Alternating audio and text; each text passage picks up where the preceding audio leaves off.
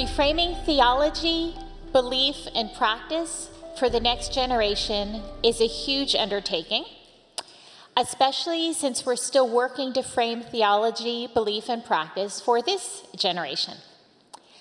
Maybe it's especially hard when we are still working to frame that very first word, theology, for ourselves.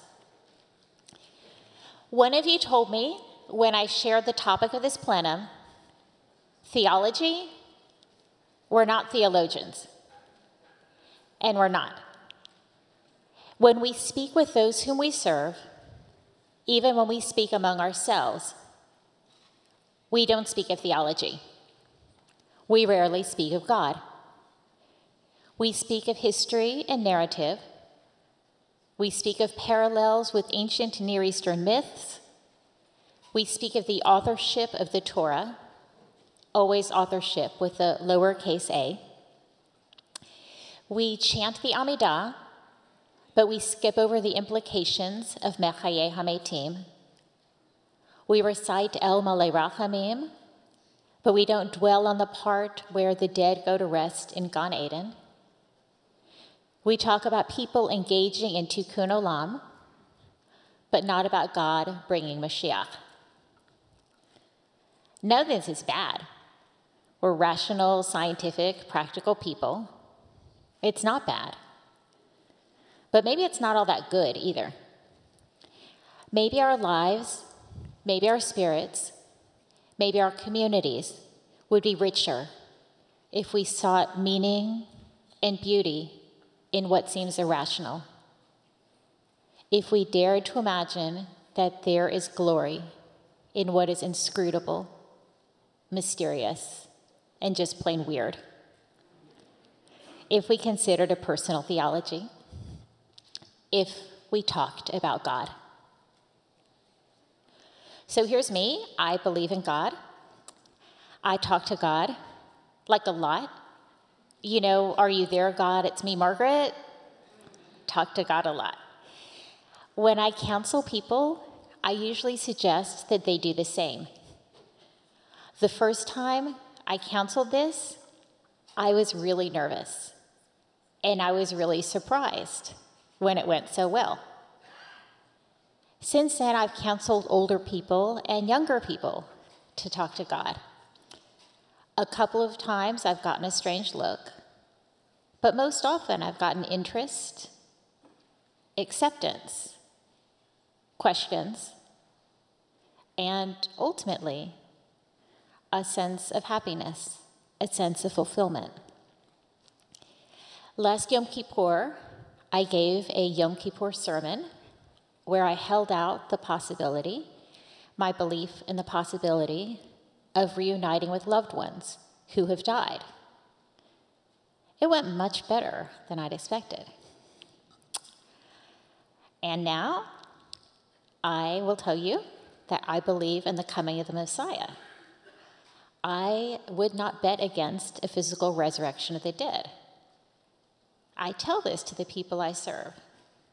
Some of this they accept, or at least accept the possibility, or at least consider it, are interested in it, are stimulated by it.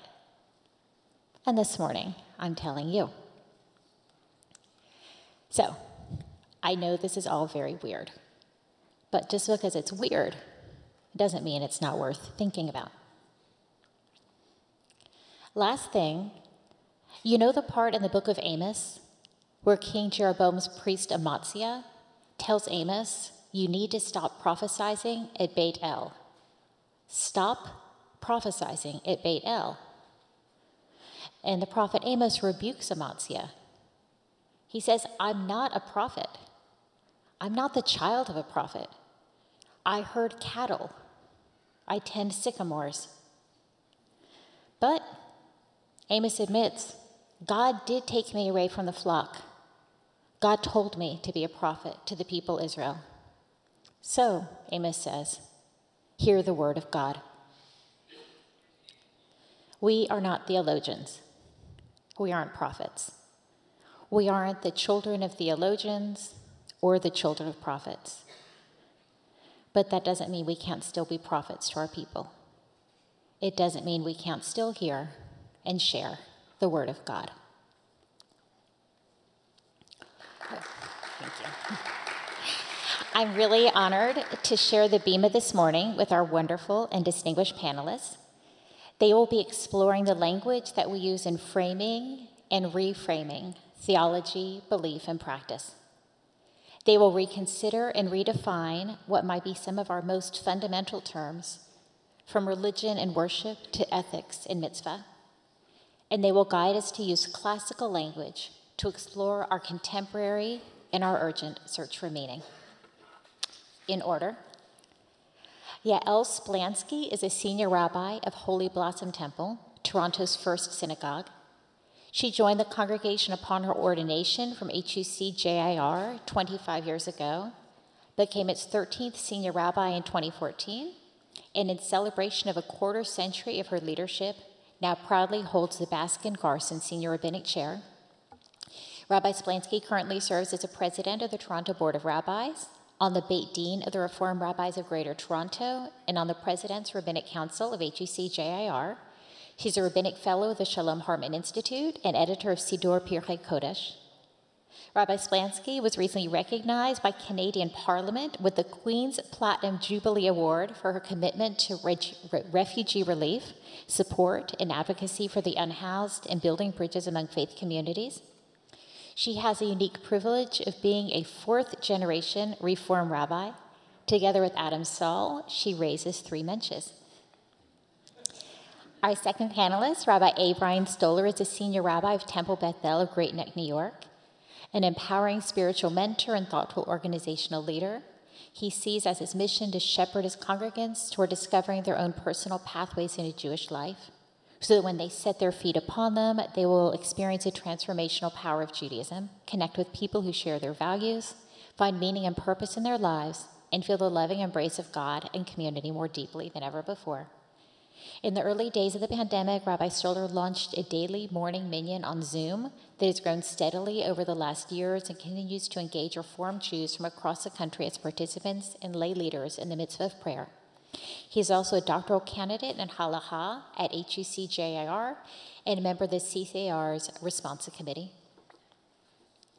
Our final panelist, Lawrence A. Hoffman, was ordained as a rabbi in 1969, received his doctorate in 1973, and is now professor emeritus at the New York campus of HUC-JIR, where he has served for almost half a century.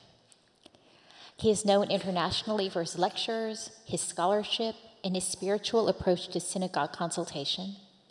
Rabbi Hoffman has written or edited 49 books to date, including My People's Prayer Book, a 10-volume edition of the Siddur with modern commentaries, which won the National Jewish Book Award. He has served as a visiting professor at the University of Notre Dame for many years. He has lectured at JTS, USC, and the Yale Divinity School. He holds an honorary degree from the Reconstructionist Rabbinical College and is a recipient of the Abraham Geiger Medal. He is the founder of Synagogue 2000, which is a trans-denominational project to envision the ideal synagogue. The organization from 2004 to 2015, the organization renamed Synagogue 3000, launched Next Door, a call for transformed synagogues to engage the next generation. For the last 15 years, Rabbi Hoffman has served as founder and director of the Tisch Fellowship Program at HUC-JIR in New York, dedicated to fostering creative thought about all things Jewish. I think you know by now, you've got index cards, you've got pens in your bag. As you come up with questions, please save them, and we will have time for Q&A at the end of our time together. I am very honored, very happy to cede my place at the pulpit to Rabbi Splansky.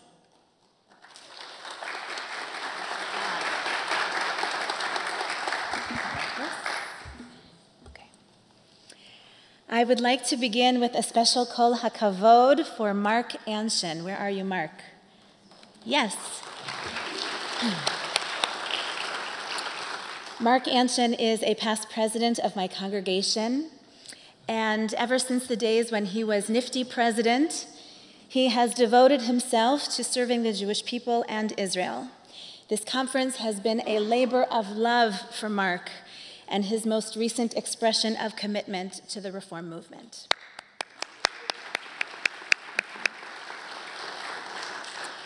What I have brought to share with you today is not new. These are old ideas which I believe still have something to say to us today. I believe they're still insightful, still instructive. 5 years ago or so, when thinking about Reform Jewish belief and practice, I remembered something I had learned in Dr. Michael Meyer's class on American Reform Judaism. We learned that Hoffman drafted the Pittsburgh platform to distinguish itself from orthodoxy on the right and from ethical culture on the left.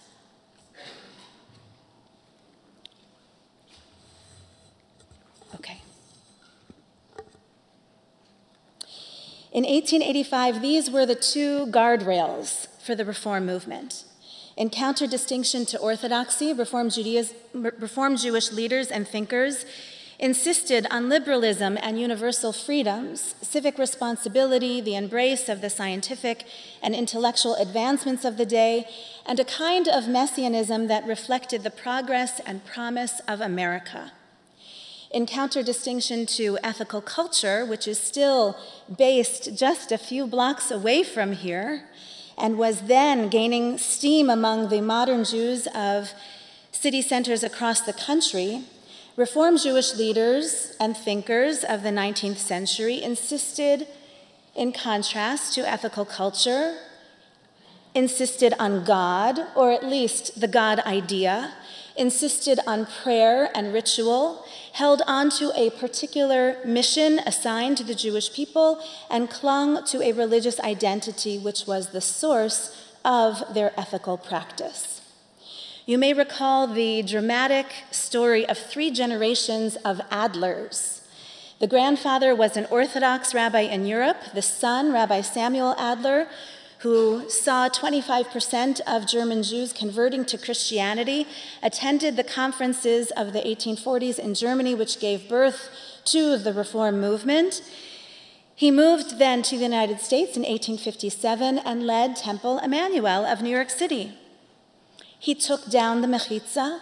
He introduced Jewish education and confirmation for young women, and he set up welfare systems for the city. And he had a brilliant son named Felix. From a young age, Felix was being groomed to succeed his father. Felix's mother brought him to the tenements to see what they could do to help there. He went on to become the only Jewish student of his class at Columbia, where chapel attendance was required.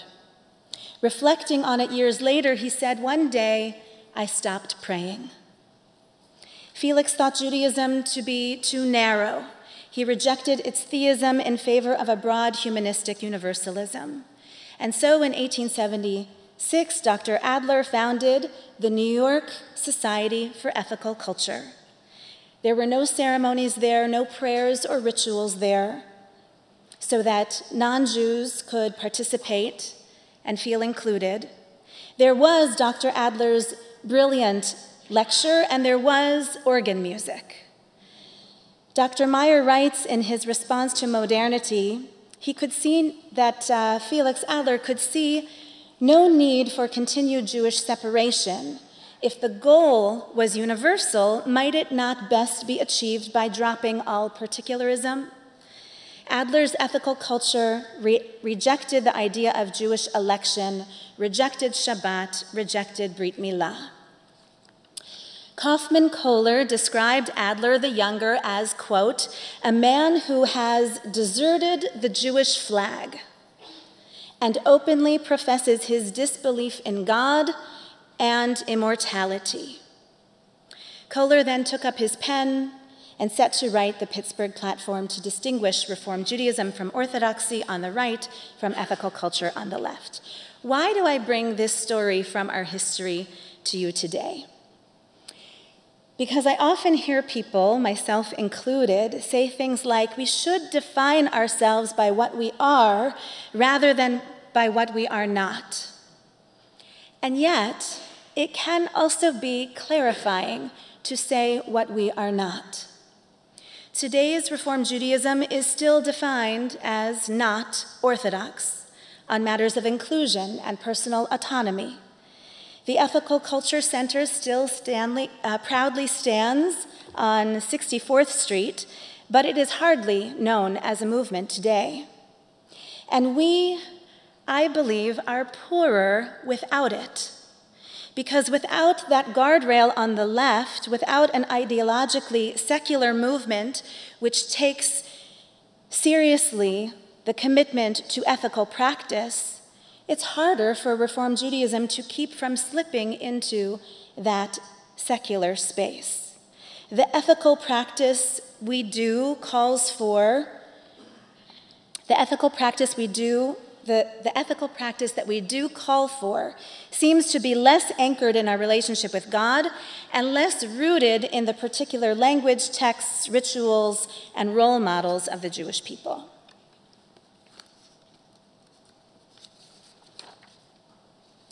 A few months ago, I officiated at the funeral of a lifelong member of my congregation. His grandchildren, who are fourth-generation Holy Blossom members, got up to eulogize him, and they shared joyful memories of their fun-loving grandfather. The only rule at Grandpa Lloydie's house was, there are no rules. The only rule at Grandpa Lloydie's cottage by the lake was, there are no rules. And the only rule on the ski slopes that he loved well into his 80s, there are no rules.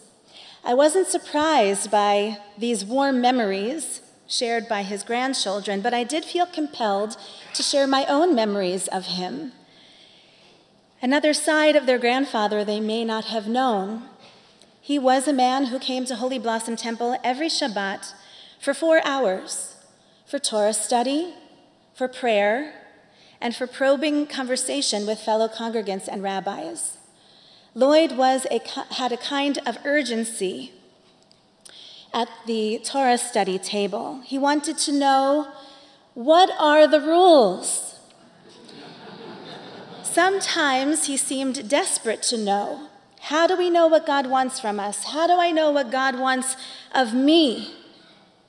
And he would sometimes be frustrated when I'd answer, well, it can be hard to know, or God only knows.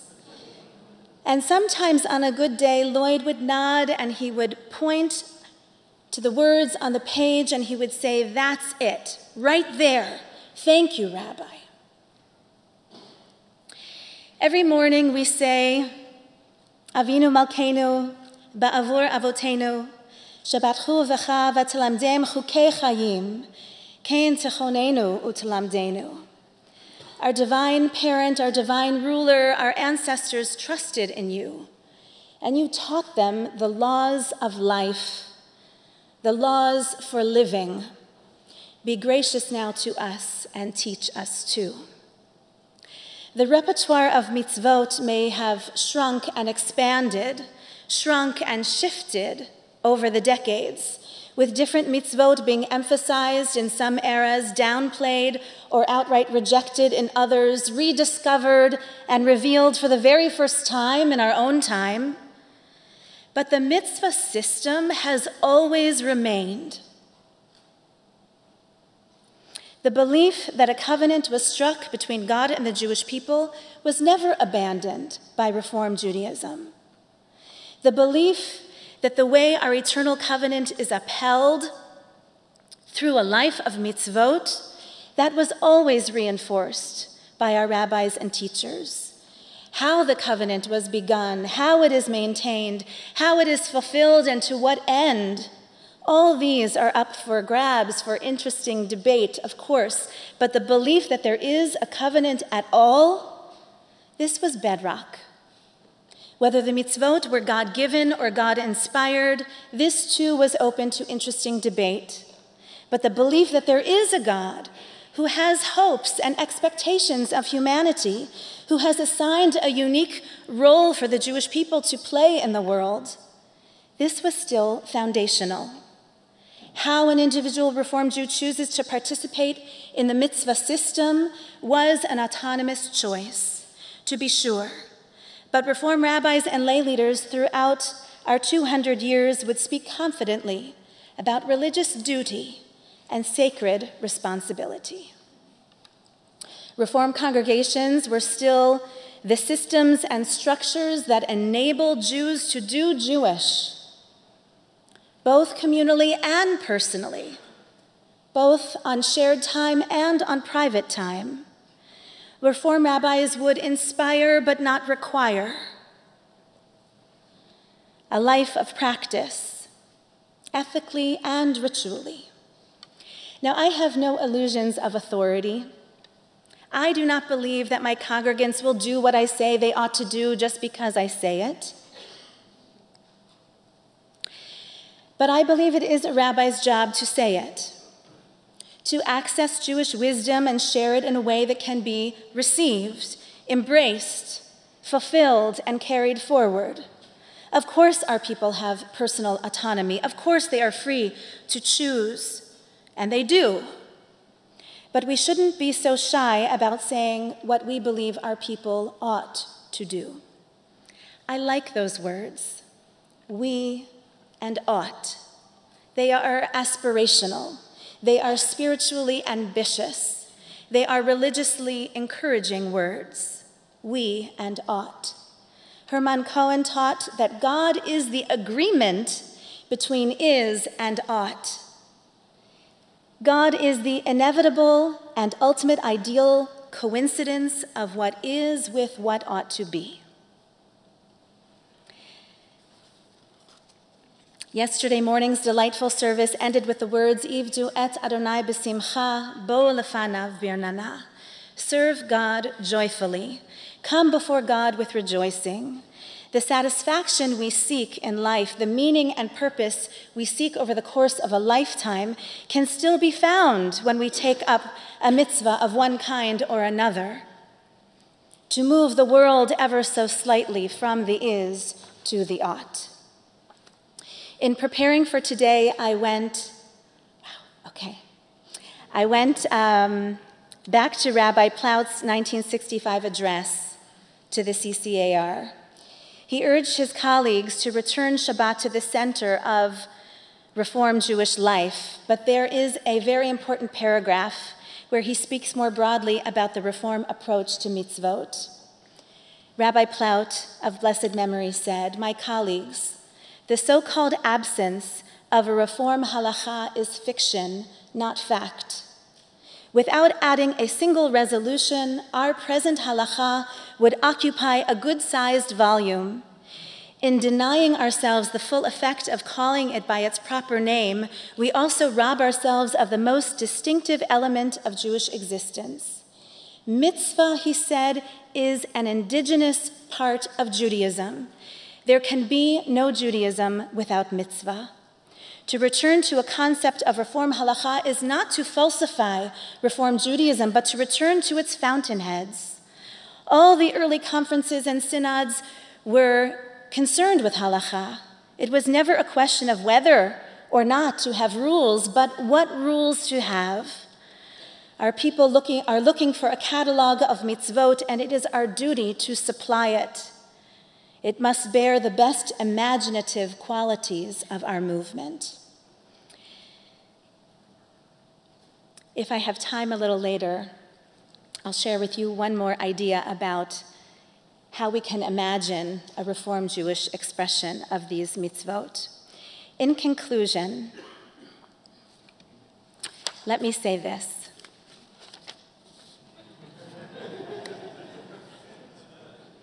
It's a question posed by Gershom Scholem, cited by Paul Mendes-Flohr in his book on Rosenzweig's philosophy.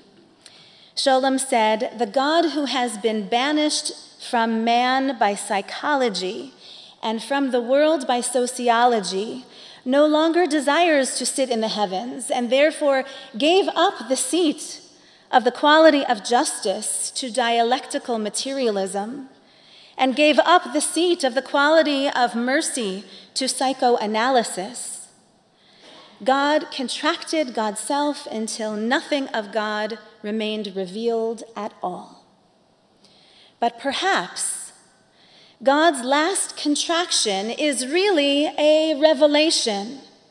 Perhaps the disappearance of God into a point of nothingness has a higher purpose, and only in a world which has been totally emptied of God will be where God's sovereignty is revealed. Are we there yet? Avinu Malkeinu ba'avur avotenu shebatchu v'cha v'tilamdem chukei chayim kein techonenu utilamdenu. Our divine parent, our divine ruler, our ancestors trusted in you, and you taught them the laws of life, the laws for living. Be gracious now to us and teach us too.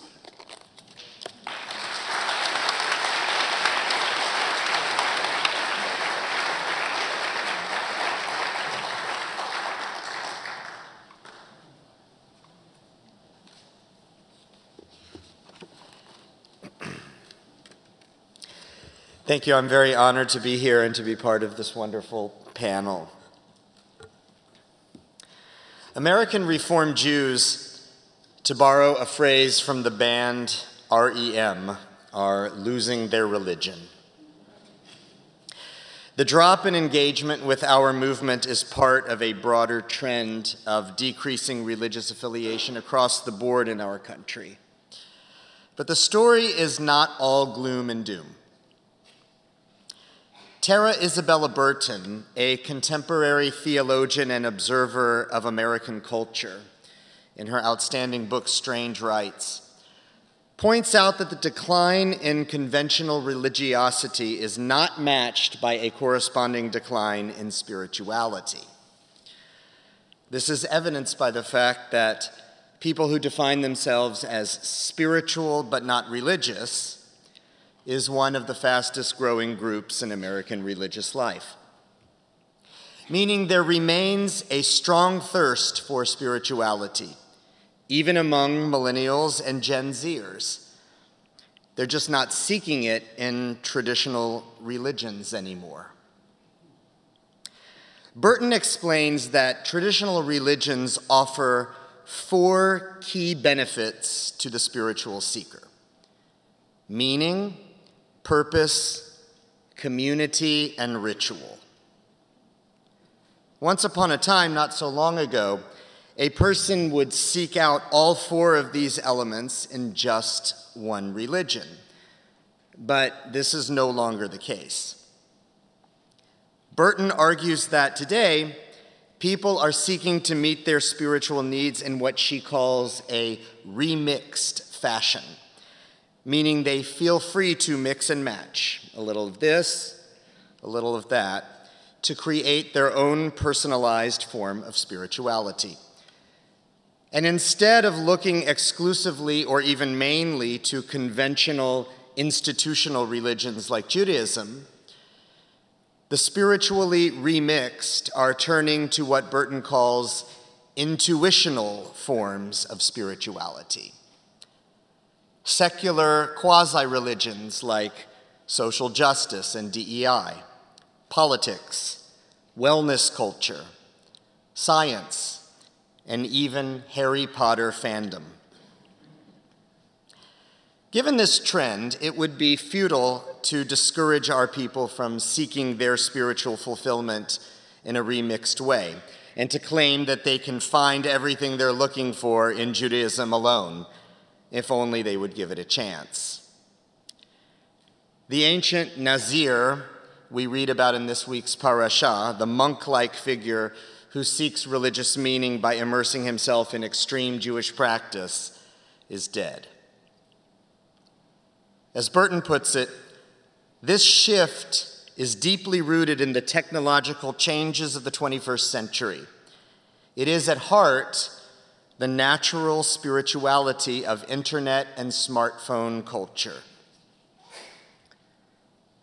And yet, even as science and technology have made our world so much more expansive, their sheer ubiquity has also, paradoxically, narrowed our understanding of it.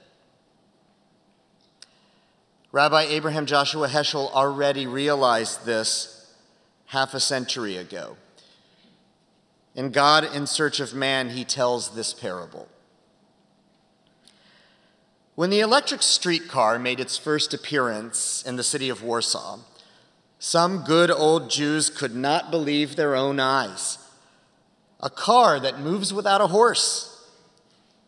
Some of them were stupefied and frightened, and all were at a loss how to explain the amazing invention. Once, while discussing the matter in the synagogue, a man entered who, in addition to studying the Talmud, was reputed to know books on secular subjects, to subscribe to a newspaper, and to be well-versed in worldly affairs. "You must know how this thing works," they all turned to him. "Of course I know," he said. And they were all hanging on his every word with total concentration. Imagine 4 large wheels in a vertical position in 4 corners of a square, connected to each other by wires. You get it? Yes, we get it. The wires are tied in a knot in the center of the square and placed within a large wheel, which is placed in a horizontal position. You get it? Yes, we get it. Above the large wheel, there are several wheels, one smaller than the other. You get it? Yes, we get it. On top of the smallest wheel, there is a tiny screw, which is connected by a wire to the center of the car, which lies on top of the wheels. Do you get it? Yes, we get it. The machinist in the car presses the button that moves the screw that brings the horizontal wheels to move, and thus the car runs through the street. Ah, now we understand. Heschel uses this parable to point out that as we gain ever more technical knowledge of how things work, we tend to wrongly believe that we understand the totality of everything. But this is a delusion. There is infinitely more we don't understand. How is it even possible that there are elements and forces in the world that, if you combine them just so, you get a car or a smartphone? How is it even possible that the human mind has the capacity to figure these things out? As the majestic and sublime give way to the much narrower field of the observable and provable, we don't ask questions like this anymore, let alone contemplate them. We lose our innate sense of awe and wonder. Consequently, as the theorist Stephen D. Smith puts it, our experience of the world becomes unconsecrated.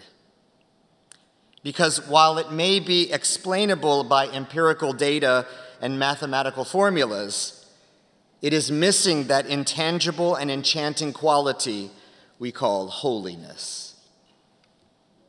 To quote Smith, this reality might be compared to a movie with the musical soundtrack deleted. Visually, the same actions occur, but something is missing. Something that helped to endow the movie with mystery and joy, romance and suspense. An unconsecrated world is a world with no musical score. The great spiritual challenge of our time is to rediscover the music, to expand and deepen our awareness of reality by venturing into the realm of the holy. Judaism's term for holy, as you know, is kodesh. The same word also means separate. In Judaism, holiness and separateness are bound up together. Kodesh refers both to the fullness of all the earth and also to all that exists separate and apart from the ordinary stuff of the world. And we say in the liturgy, Kadosh, Kadosh, Kadosh, Adonai Tzvaot, Melochol haaretz kevodo. Le'umatam baruch yomeru, baruch kevod Adonai mimkomo. And that last line means, blessed is God from God's transcendent place, a place that is beyond our reach, is how Rav Soloveitchik explains it. While the modern secular quasi-religions of the remixed do offer community, ritual, purpose, and meaning, they do not in any way point to the holy, for the simple reason that they are fundamentally humanist in nature, meaning that they center on the human being and the human experience, and thus they limit the scope of reality to that which humanity can know and master. By contrast, Judaism sees a reality in which humanity plays an important role, to be sure, but which is also much, much bigger than we are. A reality that is infinitely complex and mysterious. And no matter how much knowledge we gain through scientific discoveries and how many new capabilities we acquire through technological developments, this reality, with a capital R, will forever be beyond our ability to fully comprehend or control. Einstein said, "The most beautiful thing we can experience is the mysterious. He to whom this emotion is a stranger, who can no longer pause to wonder and stand wrapped in awe, is as good as dead. His eyes are closed."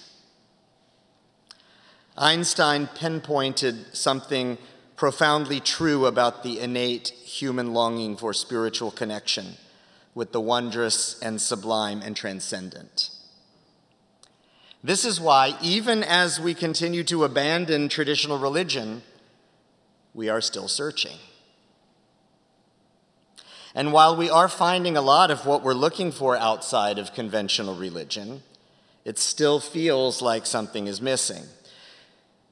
Because modern secular humanist culture and its forms of discourse, like politics, social justice, wellness, and science, don't give us the vocabulary to engage with the mystery. It's just not their sphere of concern. We cannot, and maybe should not, hope to supplant these secular religious forms, but we can fill this major gap they leave. We can fill it with language that can help us become more attuned to the sublime and transcendent dimensions of reality. Fortunately, Judaism gives us that language. We call it liturgy. And it's found in what may be the most important text in all of our tradition, and that is the Siddur. My proposal for recharging Reform Judaism is to offer the people in our orbit the opportunity to build an intimate relationship with the liturgy, not only or even primarily so that they can participate more fully in prayer, but much more importantly, so that they will have a spiritual vocabulary to have conversations about things like holiness, reverence, awe, God, and cosmic purpose. A vocabulary that can help them make sense of their lives in the context of a reality that is far too vast and far too mysterious to be explained by conventional humanist concepts and categories. We are doing this at my congregation on Long Island. I teach a weekly adult education class called Judaism's Spiritual Vocabulary, devoted to careful, in-depth study of the prayer book. Because the class is ongoing rather than limited to a certain number of sessions, we move through the liturgy slowly and deliberately, exploring the various dimensions of meaning from literary structure to biblical allusions and the poetic language, to halakha, to underlying philosophies and rabbinic texts. And in addition, a crucial aspect of our methodology is to study the liturgy together with secular, scientific, and philosophical sources, to draw out deeply embedded ideas and gain insight from comparing Jewish and secular worldviews. One example of this is a recent series of conversations in which we contrasted the Kabbalistic concept of the soul, with modern scientific literature explaining why the concept of a soul is incompatible with a theory of evolution. And we discussed at length these contrasting theories' implications for the meaning of human life. These conversations elicit insights and invite exchanges of ideas that simply don't happen in other settings because the vocabulary we engage with in that room is a vocabulary that just isn't used in other spheres of life.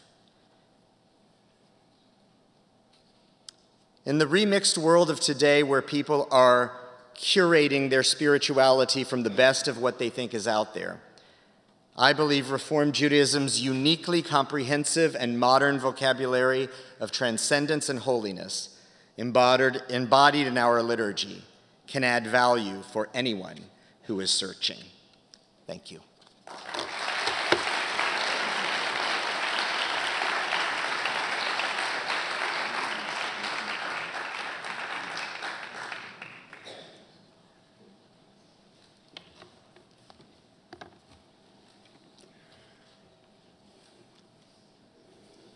Well, in the best spirit of rabbinic conversation, rabbinic sermons, and rabbinic lectures, I begin by saying that before I actually give my talk, I'd like to say a few words. The few words are, of course, words of thanks. Thanks to the people who planned it, no doubt. Thanks to the panelists. We've had a wonderful time preparing it. I hope you like it as much as we did. But mostly, I want to say thanks to all of you. I am moved, almost to tears, when I see people who have come from all over. I say to you that there is no precious thing in the world, to me, than to serve the Jewish people.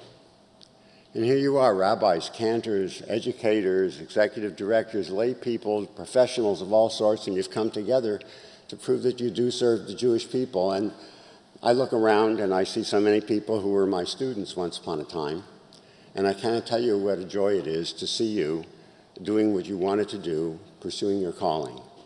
I consider myself enormously fortunate just to be here to observe you and to tell you of my high regard for you. Thank you very much.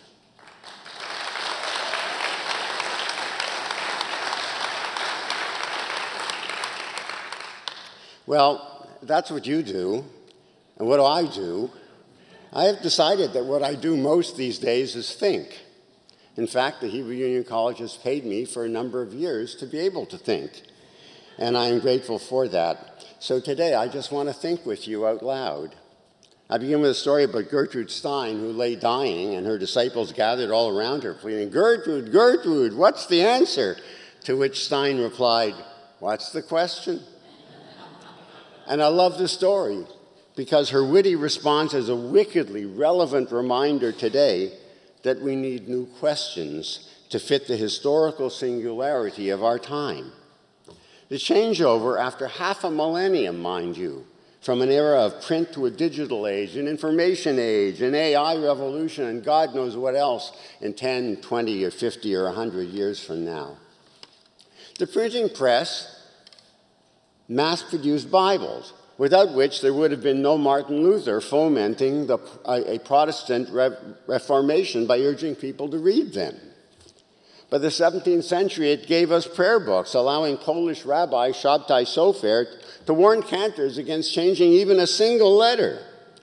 And 2 centuries later, the production of paper from pulped wood allowed any rabbi worthy of their salt, and some who weren't, to write their own prayer books. And all of that is just the tip of an iceberg when these changes occur. Think further. Book culture made reading a private matter for everyday people. It created, therefore, personal privacy, even individualized identity. The modern person, really. Institutionally, printing created national religious headquarters to disseminate the official curriculum, prayer books and stuff that local headquarters, like our synagogues, needed. And it created local synagogues as headquarters too, where the official Jewish word was preached. You had to go there to get it. And these powerful centers now, the synagogue, the CCAR, the UAHC, now URJ, and HUC, they had monopolies on defining who is a Jew and who should marry whom and whether and how people convert and what counts as proper prayer and so on and so on and so on.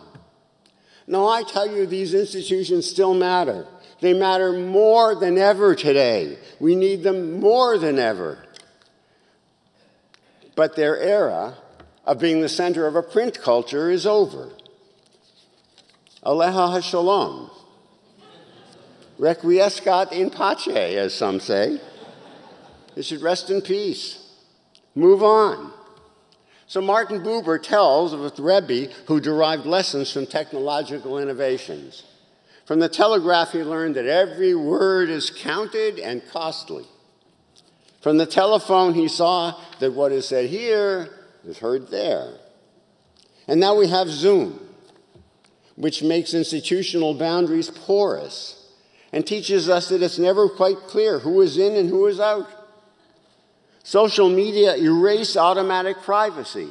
They expand our audience across the globe. The internet transfers power from the center to the periphery, where online users enjoy near infinite choices, where competition is just the norm, and where shoddy institutions are doomed. The authority of the rabbi or the cantor must be earned, not simply bestowed by central agencies which themselves are being called into question. Books conveyed permanence, black on white. There it is. Digital culture invites endless editing, wikification. No wonder we feel certainties slipping away. But we cannot simply bemoan these cultural realities, especially for the next generation, that are what they are and are things often that we cannot change. And, on the other hand, we cannot just go home again. For the record, I am a lifelong Zionist. I speak regularly about God, I always have. The Jewish people is a theological reality for me, which I have never doubted. And guess what? None of that is relevant if I do not master a newly compelling way of speaking to the next generation about these things. If I simply shout louder and louder and louder, I will simply confirm the suspicion that I am like the academicians described by Sinclair Lewis as professors who like their literature clear and cold and pure and very dead. We make progress best, says philosopher Richard Rorty, not by arguing better, but by speaking differently. So I want to speak differently with you today. Let me field a new way of speaking that responds to the paradigm change of our time. First, Judaism itself, what is it? Well, it became a religion, we know, only when Napoleon told the Paris Sanhedrin that it had to be one.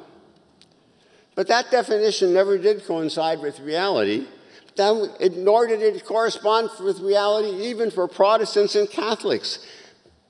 As I learned from an Episcopalian priest who once said to me, "Hey, we WASPs are ethnics too." Think of all those tiny white bread sandwiches that Jews won't be caught dead eating.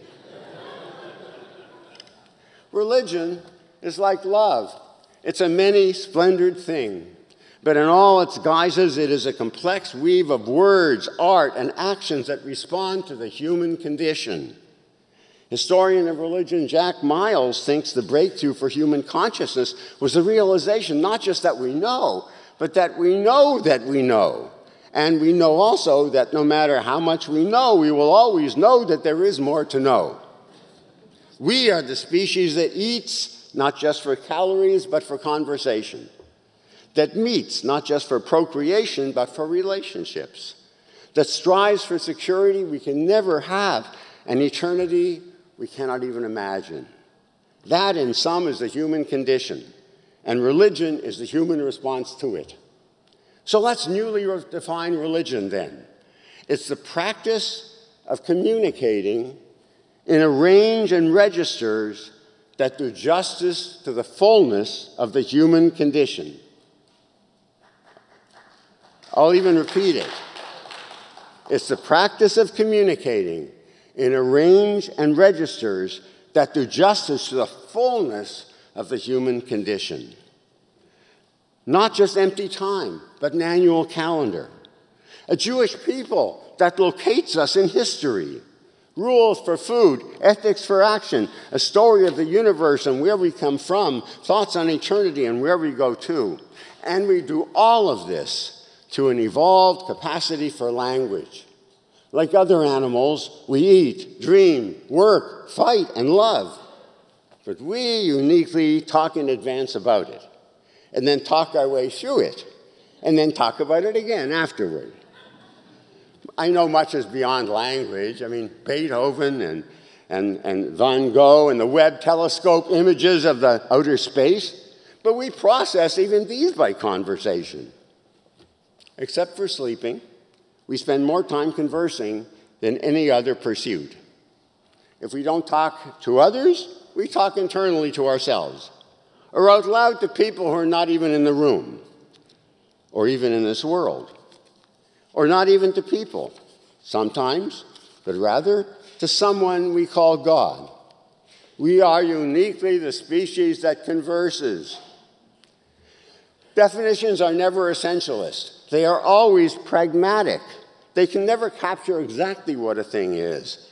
They should be judged by the questions they make possible, the extent to which they solve the problems that face us.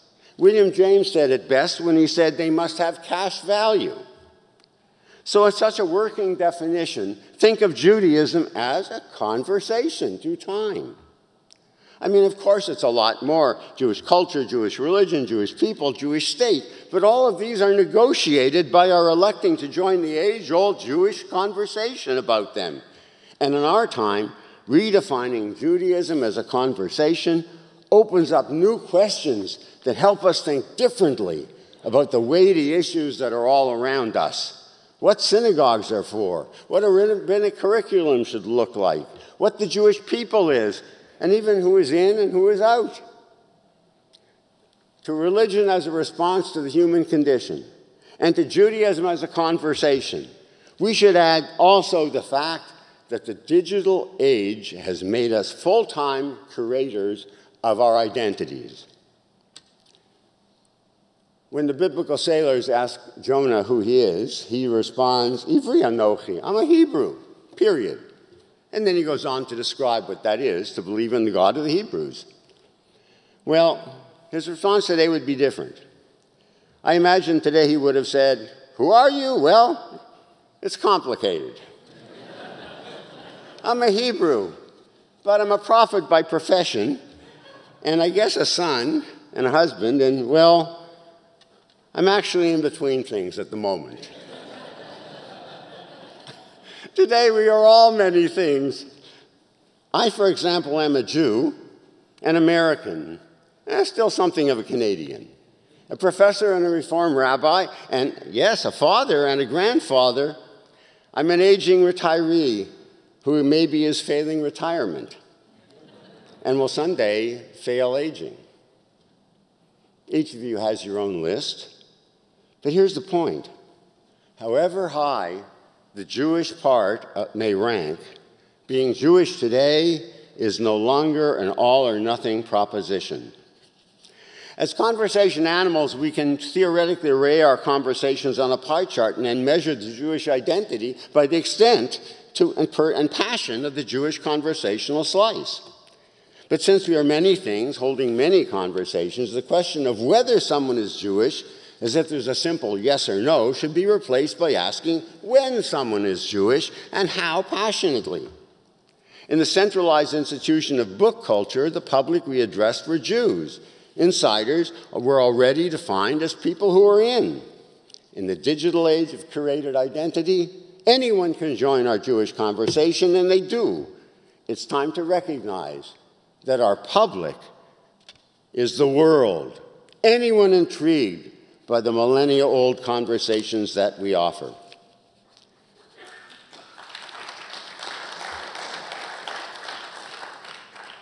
Conversations occur only when conversationalists feel comfortable with them. Conversations must also be interesting or no one bothers with them. So redefine synagogues. as keepers of the Jewish conversation. To be sure, some things are beyond talk.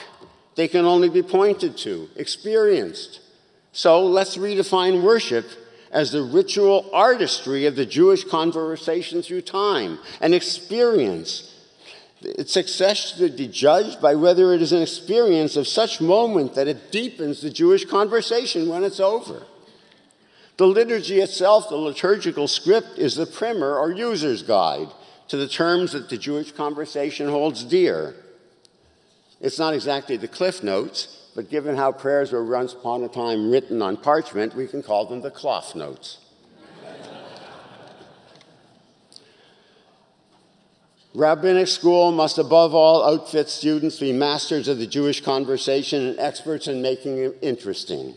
Sermons illustrate the Jewish conversation's relevance to the fullness of the human condition, and more than anything else, rabbis need time off from busyness and time on to read and think and study and make sure they have something worth saying, lest the Jewish conversation die the slow and painful death of banality.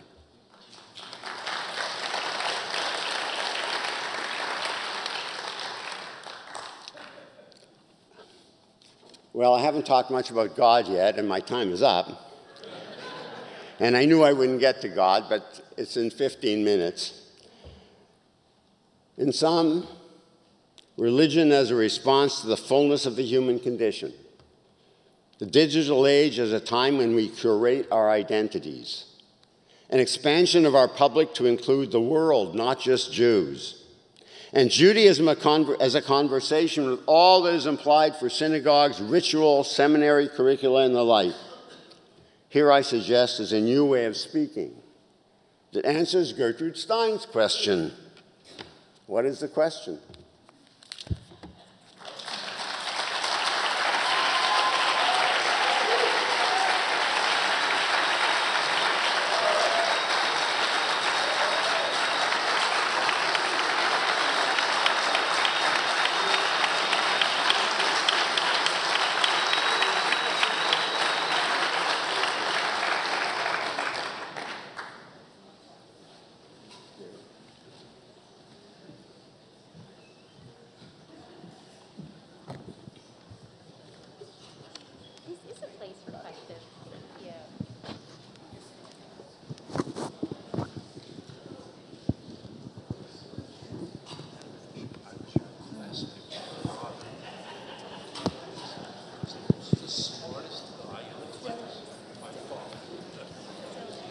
I'm sure I speak for all of us to say thank you so much to Professor Hoffman, to Rabbi Stoller, to Rabbi Splansky. This was a wonderful panel, and I think we're all just so happy to be in the room with you and to have been able to learn from you and with you this morning. Thank you. We have a few questions already. Please feel free to bring them up if you have more. And as we start, I wanted to ask, especially Rabbi Hoffman and Rabbi Stoller, about just the role of God in your remarks and your understandings of religion, your understandings of how we use the language of liturgy to capture our experience. How would you add the word, the term, the language of God? Well, of course, God is very present in the spiritual vocabulary of the liturgy for all the reasons that we understand, and God is the word, I think, that we give in our language to capture that which defies words. But I'm sitting here also with a little book here. It's by Ronald Dworkin. And it's called Religion Without God. It's really a fascinating book. Ronald Dworkin is a philosopher, and he was Jewish, although he doesn't write specifically as a Jew, but Dworkin describes himself as an atheist. And yet he wrote this book at the end of his life when he said that, atheism ultimately was unsatisfying to him. Not that he was ready to, proclaim a belief in God. And he says he doesn't believe in God, but what he does believe in is what he calls the religious attitude, or the religious worldview. And I just want to read this opening statement from his book. He says, the theme of this book is that religion is deeper than God. Religion is a deep, distinct, and comprehensive worldview. It holds that inherent, objective value permeates everything, that the universe and its creatures are awe-inspiring, that human life has purpose and the universe order. A belief in God is only one possible manifestation or consequence of that deeper worldview. So to my mind, I'm a believer in God, and I talk about God a lot in my teaching, but I don't think that belief in God is required or essential to expand our understanding and interaction with the holy. When I remember as a student asking our teacher, Rabbi Borowitz, Dr. Borowitz, about belief in God, and he said something I've always remembered. He said to me, belief in God isn't so important. What really matters is whether God is real in your life. That stayed with me for all these years. It occurred to me later on that the question of whether you believe in God isn't so much a Jewish question anyway. So when did we start asking it? And I think we began asking it only in the 19th century, because that's when we defined God as an idea, as we heard earlier. And when you define God as an idea, then of course the question is, do you believe in the idea or not? Is the idea true or not true? But that was an anomaly, it seems to me. So the issue of belief in God, though it's on many people's minds, and I have to honor that, is not as central as what I mean by is God real. I think that God becomes real primarily through experience. But the issue is whether people are willing to use the word God to define that experience. So the first important thing for people is to give them the experience, and that's where worship and ritual comes in. Durkheim recognized that, and it's absolutely true. I'll tell you just one very quick example. When I was doing Synagogue 2000, I and my partner, Ron Wolfson, insisted on talking about God from the very, very beginning. Now, we used to have groups of people who came from congregations to these conferences that we had, and one group came from the local city in which we were holding the conference, and I later found out that the lay people almost didn't come back the second day. The rabbi convinced them to come back, but what was bothering them is they couldn't believe we were talking about God all the time. So now, fast forward to 3 days later, we've had magnificent ritual, great prayer, singing together, experience, community. And one elderly gentleman, who probably wasn't as old as I am now, caught me on the escalator the last day and said to me, you know, he said, I almost didn't return because I don't believe in God. But I want to say to you, I want to thank God that I was here for these 3 days.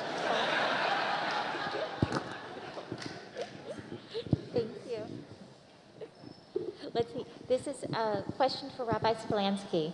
Rabbi Splansky, what do you mean when you say that God makes demands of us? Do you mean this literally, objectively, or as a metaphor to express your experience and understanding?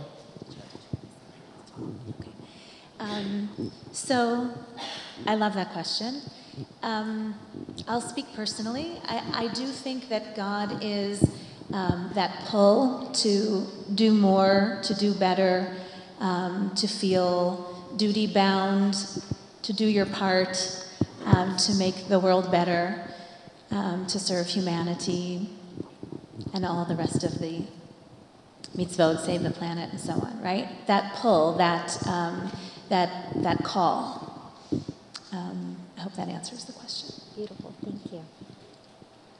Someone else writes, Hebrew is a rich wellspring of meaning for me. It can also be a barrier for many congregants and fellow Jews. How do you view the value of Hebrew in prayer and in liturgy? So maybe I'll toss this to Professor Hoffman, if that's okay. Well, I have no problem with Hebrew, and the fact I love Hebrew, but that's because I know it. I understand that many other people don't know it. Consequently, I think for them, Hebrew is not so important to get at all the liturgy, but they need enough Hebrew to feel the authenticity of the experience. So we do need Hebrew, even people don't understand a word of it, because it is the authentic Jewish language of prayer. More significant to me is the question about translation. In our Mishkan Tefillah, we were told, because of what people asked us, that we had to translate a true translation on the right-hand side of the page. So we did it. But I was hoping no one would use it. Because the fact of the matter is, we need English that does for us what the Hebrew did for our ancestors. So I am happy for the left side of the page, where we try to do something creative. Hopefully, the English should be in the kind of poetry that speaks to our soul, the way, for those who saw Hebrew as essential to them in an earlier time, it spoke to them. Obviously, I want Hebrew literacy too, but I don't think prayer is the place to teach Hebrew literacy. Thank you. So I think this is for Rabbi Stoller and Rabbi Splansky. This is a question talking about the next generation. How do you get input and ideas about what will be meaningful spiritually for the young people, teens, 20s, and 30s in your congregations? What have you learned that can help us, and how can we create spaces that will feel spiritually welcoming for all of them? I'll interrupt and say I'm glad you didn't ask me that. I would say what I've noticed from the coming generations is they are very discerning. They want what is serious. They want to be taken seriously. They want to be challenged with the real deal. They have not much tolerance for anything that isn't excellent.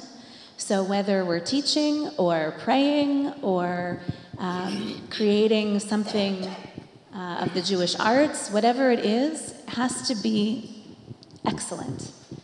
And that takes a lot of time, it takes a lot of resources, a lot of expertise, and that's why we're all working so hard.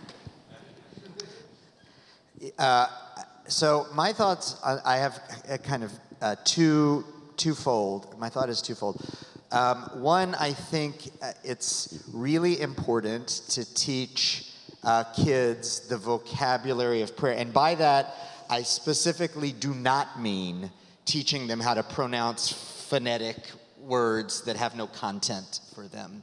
I think we have to teach them the spiritual vocabulary of prayer, the concepts, and focus more on cultivating a relationship with God and holiness and transcendence through those concepts than knowing how to pronounce the phonetics, which to me is basically worthless. On the other hand, I think that, and it ties in with the previous question about the Hebrew language. I think there is something about the enterprise of prayer that benefits from people using a language that they don't understand. So Rabbi Joseph Soloveitchik has a beautiful essay about this, where he talks about the fulfillment of the mitzvah of prayer happens internally.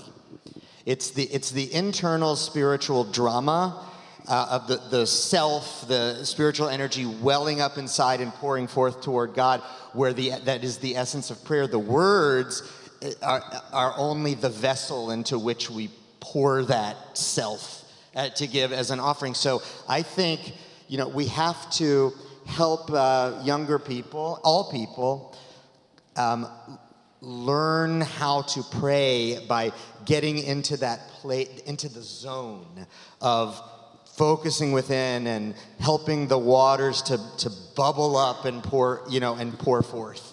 Hebrew, if you don't understand, you don't have to think about what page are we on? What am I saying? What does that mean? If you just have something to pour it into, I think that's very powerful also. Okay. This is a really fun question. It is often true, overwhelmingly true, that faith can lead to fanaticism, to chauvinism, and to cruelty. I think I could have a much more pleasant afternoon conversation with an atheist than with a true believer.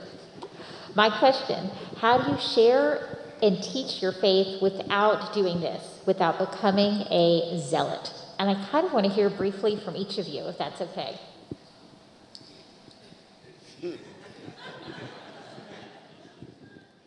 I like the first question better. Firstly, just don't be a zealot. I mean, that's it. I talked about conversation before. If we treat Judaism as a conversation, it means there's got to be another partner. And so we can feel as strongly as we want about something, but it means we have to take into consideration the other. I don't need to have to explain to you, how important Buber is to this understanding. I mean, I skipped over all of that, right? And others too. But as long as we think of it as a conversation in which we honor the being and the thoughts and the speaking of the other, then we're not going to become zealots. The minute we start yelling and don't listen to the other person, then we're in trouble. But that's not because there's something wrong with talking about our faith. It just means that we entered into it without the conversation. It was a monologue. So zealot is definitely a pejorative term. But I think it has a positive side to the coin too, which is enthusiasm and excitement. So when I was a rabbinic student, and early on, I studied with Rick Saracen in Cincinnati, and he introduced me to the rabbinic literature, and I loved it. I was so excited about it, and I was serving a small, student pulpit in southeast Arkansas, and I said to him, I would really love to, teach this stuff to these congregants in Arkansas, but do you think that they would be into that? I feel a little weird. And he said, if you're passionate about it and you're excited about it and you teach it, they'll get excited about it. And it was a very simple statement, but it's really stuck with me because I followed his advice and I found that he was right.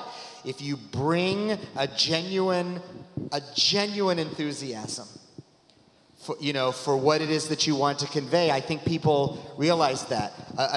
One of my congregants recently said the other day, on the kind of the flip side of it, she said, and this was such an interesting comment, she said, sometimes I have trouble believing Reformed clergy. And I think it was a very powerful statement, and from what I could take from it anyway was that she was conveying the sense that maybe she doesn't necessarily think that we believe what we're saying. And I think that, it's so important to believe what you're saying. And if you don't believe it, don't say it. But to believe what you're saying and convey your sincere belief and passion, I think that inspires people very powerfully.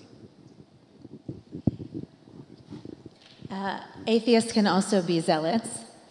And so I would try to open up the conversation to talk about how it's okay to be inconsistent, right? I think human beings are inconsistent. Usually that's a negative term, that we're supposed to go for constancy. But I don't think that's how we're built. So the God that I pray to at the bedside of a sick congregant is different than the congregant, than the God that I study in my philosophy classes at HUC. And those are different still from the God that I pray to when it's my own private Amidah. So I think that's okay, and I would want to open up the conversation for this atheist to tell me, okay, so if not a leap of faith, what leap of action might you take as a Jew, as Heschel taught us to do? Can I go back to liturgy and God for a minute? Is that all right?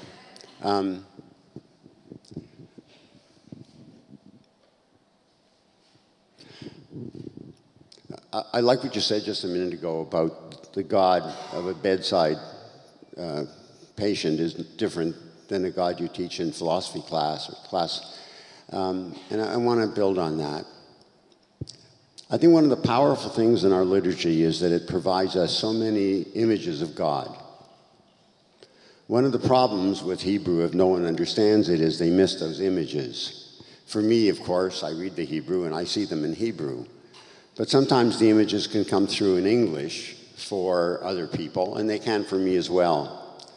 But I want to give you an example of how liturgy leads to belief in God, so that I said before, and I repeat, well, I'll say it more clearly now. It is not true that I pray because I believe in God, rather the reverse. God is real because I pray. So that in prayer, I encounter statements about God, and if it's encountered artistically, if the worship is moving me, carrying me along, things that I wouldn't give 10 seconds to, maybe out there in the street or reading it in my study, suddenly come alive for me. That's the beautiful thing about our prayer. So my example is, I had a very low point in my life. I had been in an accident, broken several, bones, and wasn't quite clear whether I'd be able to continue doing what I do, and had no idea what kind of energy I'd had. It's a long story, but I was finally able to be on crutches, and I went to shul, went to synagogue on one Friday night, and we came to the HUC-JIR. And I was carried along by the music of that moment, the cantor. It was just done so beautifully. And we got to HUC-JIR Adonai Eloheinu, and I said, yes, HUC-JIR Adonai Eloheinu l'shalom v'hamidenu malkeinu l'chayim. Still malkeinu then. And suddenly it struck me. That's exactly what I want. Tonight I want to go to bed, shalom. And by God, I want to get up tomorrow morning to Chaim. I want to live again. Now, I knew that already, but I didn't know it the way I knew it then. And God was real to me at that moment. And suddenly, I knew I was praying. I knew that there was God, and I knew that there was a possibility of hope. That's the benefit of prayer in a community where it's done in such a way that the images of God and the sense of God's reality can come through. Whether the next day I believed it in the same way as I believed it then, I don't know. I guess I did. But at that moment, I was certain. And I think we're looking for, in worship, to provide those moments so that the lines can come alive. And here's what I advise everyone I teach, and you can tell people yourself. The trick in prayer is to find your line. You don't have to get through the whole thing. But find one line that evening, that morning, that animates your life. And when you do that, your prayer is complete.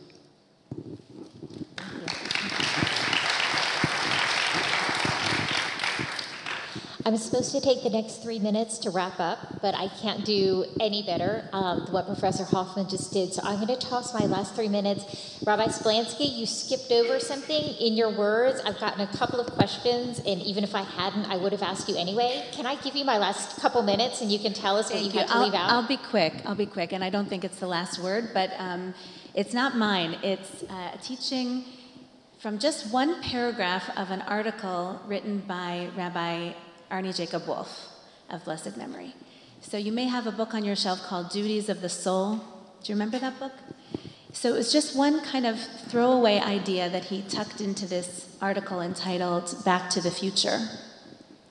And I loved it. I think it's really great for Reform Jewish life and the mitzvah system that is our inheritance to reinterpret. So he says that Reform Jews are uniquely poised to ethicize the ritual mitzvot and ritualize the ethical mitzvot. And I love it. Once you start to play with the categories and see how they talk to each other, it's really exciting, actually, and refreshing. So I'll give you an example, one of each. To ethicize the ritual. You may have read about years ago, a rabbi in LA saw so many unhoused people in the city streets holding signs, cardboard signs, any help you can give, God bless, hungry, will work for food, all those messages. And the rabbi decided to buy up the cardboard signs from the people holding them, if they were willing, for $20 each. And then he took the signs home to build the walls of his sukkah. so that the ritual of Sukkah and the festival of Sukkot, about the fragility of life and about having enough to eat and all those themes became regular reminders because his walls were literally talking to him. And an example of how to ritualize the ethical, I'll give an example from my own congregation. Holy Blossom, for many decades, has taken refugee relief work very seriously, bringing Jews and non-Jews as newcomers to Canada. And so most recently, we've been bringing both Muslim and Yazidi people from Syria and also asylum seekers from African countries via Israel. And one of our volunteers, an extraordinary Jew, only wears a kippah in the sanctuary for prayer. And he started wearing his kippah when he would go to the airport and waving the Canadian flag to greet the newcomers that we had sponsored. Not so that they would know that he was a Jew, but so that he would know. I'm doing this because I am duty-bound as a Jew to fulfill this mitzvah. And I give you this teaching from Rabbi Wolf. Use it, play with it, and see what good things can come from it.